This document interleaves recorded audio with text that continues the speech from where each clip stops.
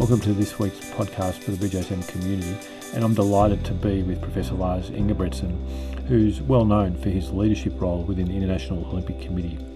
He's also the editor for the IOC's 4 annual issues in the BJSM, and they're the ones branded with the Olympic rings, and they're focused on sports injury prevention and care of athletes. Welcome to the podcast, Lars. Thank you. Lars, knee injuries, you know what happened in the old days. And if you briefly recap that and really educate us on what is happening today and how clinicians can manage ACL injuries better. I think it's hard for the people listening in on this one to understand that we actually did treat them totally differently previously. So when I was a resident in 1980s, I saw a lot of knee injuries because of, I work in Trondheim in Norway. There were a lot of skiing injuries over Easter, for example. And we would operate on them right away. If they had an ACL injury, didn't have an MRI, so it was all clinical exams and x-rays. Then we operated on them open without the scope. And then we put them in a cast, usually for 6 weeks. And when they got out of the cast, they were stiff. So, you know, it's just completely different from what we do today. I do alpine skier comes in, ACL injury, if it's isolated, if there are no cartilage or major meniscal work, we usually don't operate until they have full range of motion and no swelling.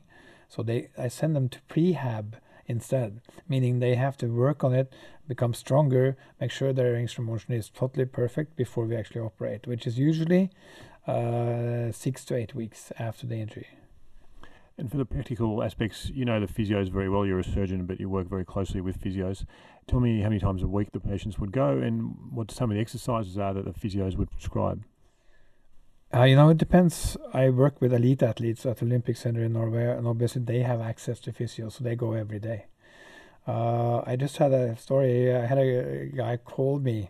He had an ACL injury, and he had just listened to TV on Kjetil Jansrud, is a Norwegian top-level athlete with many gold medals in alpine skiing, and he had an ACL injury, and he came back and won another gold medal 1 year after. So he called me and said, I'd like to have the same rehab and the same surgery as him because I want to get back the same way and be as successful. So I told him, all you have to do is quit your job and train 3 hours a day, every day, for about 360 days. Then you might have a chance. So elite athletes are different. The regular people, regular weekend warriors, you could say, usually the first week they only see the physio once just to make sure their range of motion is okay. They don't have much extension lag, for example. But then after they get onto it, their training, after about 2 weeks, they usually see the physio 2 or 3 days a week. And then after about 8 weeks, they will see him in Norway anyway, once every 2 months or something like that. And what are some of the key things that the physios teach the patients to do on their own? I think in the beginning, they teach them how to keep the range of motion up, because it tends to stiffen up a little bit if they are not keen on making sure that they can extend the knee all the way out. They teach them how to walk without a limp, to make sure their pelvic muscles are strong, and that they can actually that they don't only concentrate on hamstrings and quads.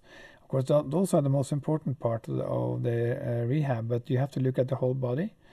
And the physios at the Olympic Center, they're really using their skills on the whole body because they're sending a patient back to a challenging sport. So I think the main difference now is that we are doing much more functional physiotherapy than we did before. And tell us some of those functional activities you see people do in the gym, because I know you're in that gym. Yeah, it's incredible what they do actually. So let's say after 3-4 weeks, they're in the beginning they're just walking stairs, but then they start to use the BAPS boards, the trampoline, the gym, and there's a lot of exercises that we probably can't do. That they are taught how to do by the physios, And some of them actually come out after their physio rehab, let's say 4 months after the ACL. They're much better. They're in much better shape than I was before the injury, because they really have to train every day. They don't have to see the physio every day, but they have to train both strength, proprioception, and function. Function meaning jumping, landing, being able to do a fake land after a high jump when they're team handball players, for example. So you have to look at the sport itself, and then sort of make the program that is really fitted to that specific sport. Moving on to the locked knee for a minute, because we're going to talk about the nice randomised trial that you were involved in, where it was exercise versus arthroscopic surgery. And one of the issues in this field has been that there's still a case for arthroscopy in a locked knee, but the definition of locked knee is tricky in a lot of people's minds. So how do you decide, if something's locked with a view to that being an indication for surgery versus something where a person could go for physio with a knee that doesn't have perfect range of motion? Yeah, of course that's difficult. But what I mean by that is that the patient this is an acute patient knee, and he or she doesn't want to extend the knee all the way out, and it's swollen, and more than 80% of the time probably it's going to be caused by pain and a lot of pressure in the joint with the blood and stuff, and sometimes 20% or something is going to be caused by some sort of locking structurally, meaning a meniscal tear or a cartilage injury. And what you're asking me is, how do I differentiate between the two? And it's very difficult to do that clinically. If you have a structural lock, you can kind of feel it when you actually try to manipulate a little bit. And of course you can be helped by the MRI if you really, because I actually do that now probably most of the time. If I have a patient like that, I'm not totally sure, I will do an MR, because the MR will pick up a bucket handle tear and meniscus, or actually part of a cartilage that's gone off the femoral condyle. But actually it's a very good question. I just had a mom email me yesterday from Lillehammer, and her son was only 17 or 16, and she had read about me in a newspaper, and I had said, you don't need to do surgery for meniscus injuries. And of course I never said that. Because it's very important that in youngsters that has a locked knee, which this guy had, it's usually caused by a bucket handle meniscal tear.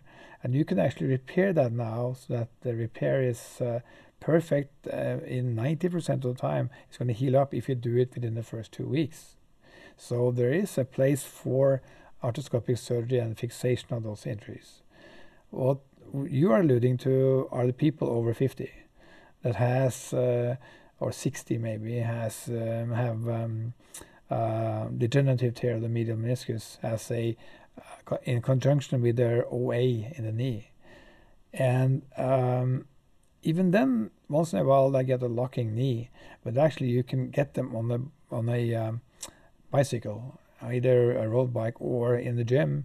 And if they work on that a little bit, after a few days it will lock and they'll be fine. I don't think you need to do surgery for those kind of patients, because you're not going to repair the meniscus. You're going to take the meniscus out if you are going to do something surgically. So therefore, there is less and less room, in my opinion, for surgery for patients over 60 at least. Lars, let's talk about the pediatric ACL. Tell us what the situation is these days before you go into detail on how you think they should be managed. Yeah, the issue is we're talking about kids. I define that as 12 years or younger, for example, have an ACL injury. They're usually very loose. And the question here is, should you do surgery to them, which most Americans want to do, or should you do them conservatively or really rehabbing them very well, as we do? And the big question mark here is that if you do surgery to them, you have to go through or not always, but most of the time, through the growth plates. And that may change the growth plates a little bit, so you may get malalignment, or you may get a growth spurt earlier than it should be, and so forth. So there are issues there. And I think an issue that people haven't really thought about is that when you put a graft into the knee in that young kid, the graft's going to have to grow. What happens is the graft grows in length. But if you look at the MRI and measure it, it doesn't grow in width. So when the patient is 18, he or she has an ACL, but it doesn't look normal at all. It probably is only half what it should be, or even less than that. So there are many issues that we really don't know exactly. So that's why I feel that if we can get by with a good rehab, I think that's a good argument for a good rehab instead of surgery. However, I do agree with some clinicians who says that if you don't do their ACL, they're so loose that they will have to change their behavior. And when you're a kid, you like to do almost anything. And I agree with that. It's a problem.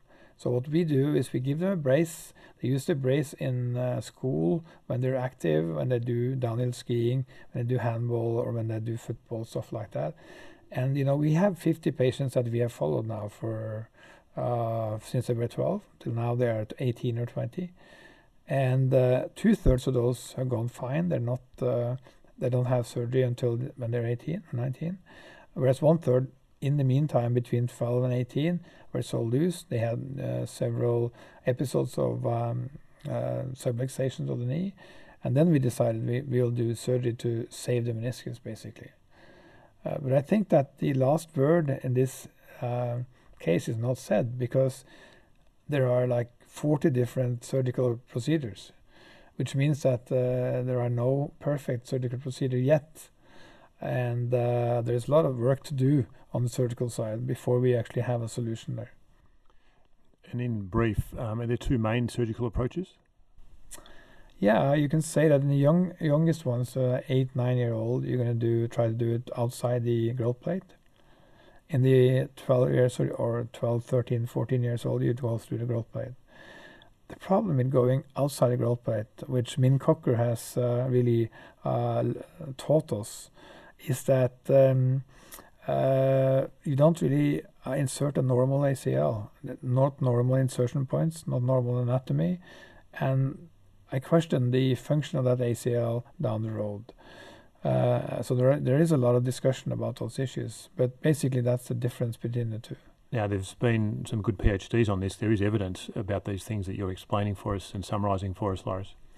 Yeah, Håvard Moxnes from our group has done his PhD on these 50 patients. I follow them very, very closely.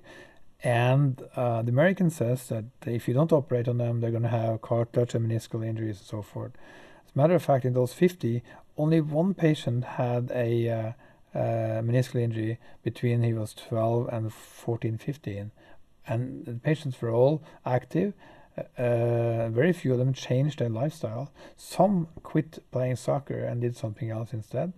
But it seems like the way we have treated these patients are okay for at least 2/3 of them. The problem we have, which I agree on, is that it's hard to pick out the ones that will need surgery and the ones we can actually work with as far as rehab is concerned as an alternative to surgery. For our listeners, I think if you shared the IOC courses for doctors, physios and dietitians briefly, because people from many countries could access them online, I think it's a terrific resource. So can you just summarise that for me, please? Yeah, I used to travel around the world giving courses for a handful of people, and it was very inefficient. So when I was in London, I saw 900 physicians with a very different level of knowledge in medicine, and I decided together then with Ron Mohn to develop this course for MDs, which we've done now for 3 years, and for physios, which started last year, first year now. And it's a web-based course, 2 years with assignments and exams, pretty tough course. You can find information about it in the IOC website under Medical Commission. The lecturers are the best in the world, and they are from a lot of countries, and none of them actually said no when we asked them to do this for us. And they have designed special lectures for you, and I think personally that this is a very worthwhile thing to do if you have some experience as a physician or as a PT. And we were talking, you said you had specific illustrations at the Olympic Games now of people who've really made progress. Yeah, it's fun. This game in Rio, 25 of former graduates from our course were there as volunteer doctors. And we had a one-day meeting with every one of them. And several of them told me that it changed their life. Partly because of the knowledge, I think, that they learned, of course, but also because of the fact that they now have a diploma on the wall saying to people that they were now educated through the IOC program. And the basic idea of that program is it is for team physicians working with high-level athletes. And it had really changed the access for some of them to the National Olympic Committee, to patients, and to colleagues. So it's been very worthwhile. Fantastic, Lars. Thanks so much. We'll leave it there for today. Thanks a lot for doing the podcast. Thank you. You can find out more about the IOC's educational programs by just Googling IOC Sports Medicine Diploma or IOC Sports Physio Diploma. Hope you've had a chance to have an active day, and please do share the word about the BJSM podcast if you find it useful.